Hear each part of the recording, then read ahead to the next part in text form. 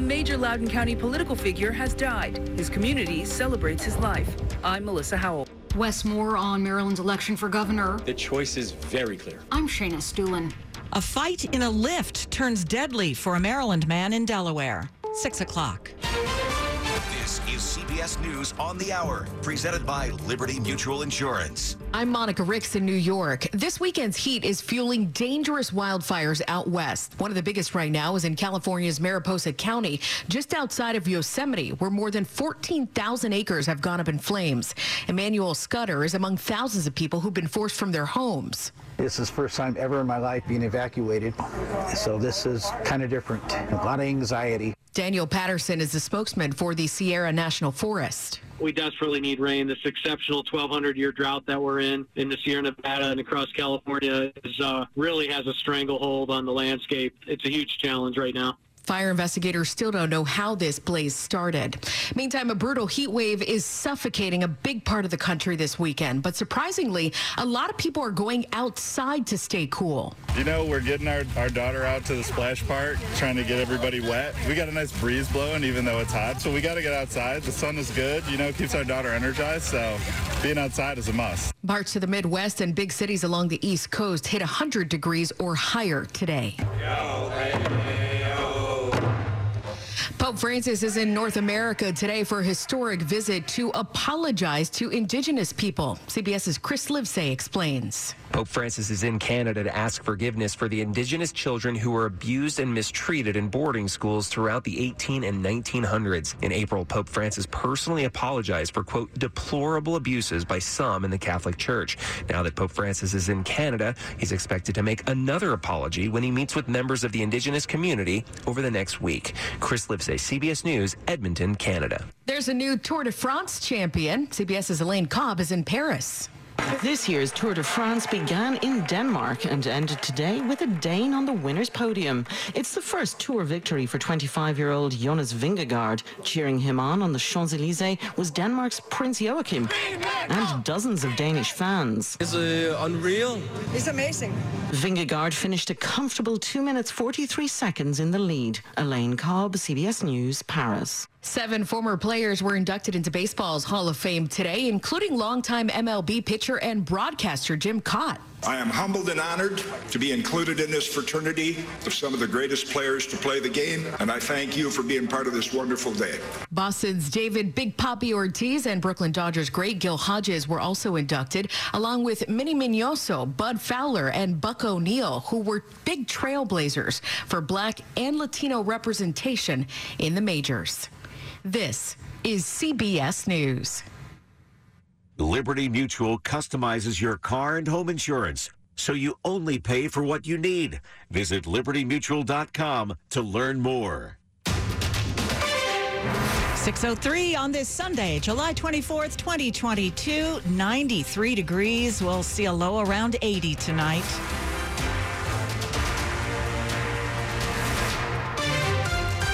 Good evening. I'm Sarah Jacobs with the top local stories we're following this hour. It's been a sweltering Sunday. Much of the country, though, is dealing with these dangerously high temperatures. We're under a heat advisory in the DMV until 8 p.m. Temperatures are in the upper 90s, but some of us are into the triple digits. Feels more like 105 when you factor in the humidity. The hottest temperatures are east of I-95. If you have to be out and about, be sure to stay hydrated. Stay in the shade if you can. As the sun starts to be lower in the sky, that becomes less of an issue, obviously. Now, we could see some scattered storms throughout the evening, but not expected to cut the heat. WTOP.com has a list of cooling centers in the area if you need a break from the heat. DC's heat emergency plan, which activates those cooling centers, is in effect. And of course, we're going to keep you updated with traffic and weather on the 8s. So how are people holding up in this scorching weather? I spoke with Dr. Gupta. He was just walking on the sidewalk before he took a seat in the shade. He says people need to take precautions when this kind of heat comes around. A lot of people don't appreciate it, and they continue as if life is going on as before. He tells me back in the day, he can't remember it being this hot on a regular basis. This city itself changes in terms of new growth of trees and fields. So all these affect the temperature. And he reiterates that people should stay hydrated and wear loose clothing, and also sit in shade. In Chevy Chase, Acacia James, WTOP News. 6:05. Teachers in Montgomery County are being moved to different schools to plug some gaps, and they're not happy about the change. The Washington Post reports the teachers union says these involuntary transfers are last minute in violation of their contract. Educators are due back next month. They have concerns about having to change lesson plans, a new commute, and possibly rearrange daycare for their own children. School systems across the country are facing staffing shortages seen since the pandemic began, and they're pushing to fill spots to keep their schools operating.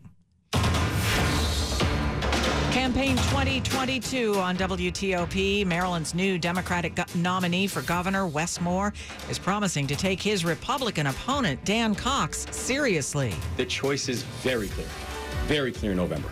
It's a choice between unity and division. The best-selling author and former CEO of an anti-poverty nonprofit said in his first speech since cinching the nomination that despite Cox's allegiance to former President Donald Trump, the election isn't about the former president. Abortion access is on the ballot. Public school funding is on the ballot. A $15 minimum wage is on the ballot. The future of our environment is on the ballot. Moore beat a number of high-profile Democrats, including former U.S. Labor Secretary Tom Perez and Peter Franchot, the state's comptroller. Shayna Stulin, WTOP News. One of Loudoun County's most well-known political figures has died, leaving behind a long list of accomplishments. He loved life. Leesburg Mayor Kelly Burke worked as a legislative aide for Charlie Waddell back in the 90s. And his big lesson was always to be proud to be a Democrat, but to always reach across the aisle. He served Loudoun County for 34 years, leaving behind many accomplishments along the way. He also was instrumental in getting the Greenway approved. Charlie was 90 years old when he died, but his legacy lives on. He just relished life. He loved to sing. He loved to make people happy. His service will be held at the Leesburg Community Church this Friday. Melissa Howell, WTOP News. We'll check traffic and weather in 1 minute, and then... Where the old Latin Mass will be banned locally starting this fall. I'm Sandy Kozel. 6:07. Success is picking up extra shifts, but now you want to be the boss. Success is getting your foot in the door, but now you want to take the next step. Success looks different to everyone, and for more than 75 years, University of Maryland Global Campus has helped working adults like you succeed again. Choose from more than 125 degree and certificate programs with online and hybrid courses. Apply now with no application fee and get started August 17th. Learn more at umgc.edu, certified to operate by Chev.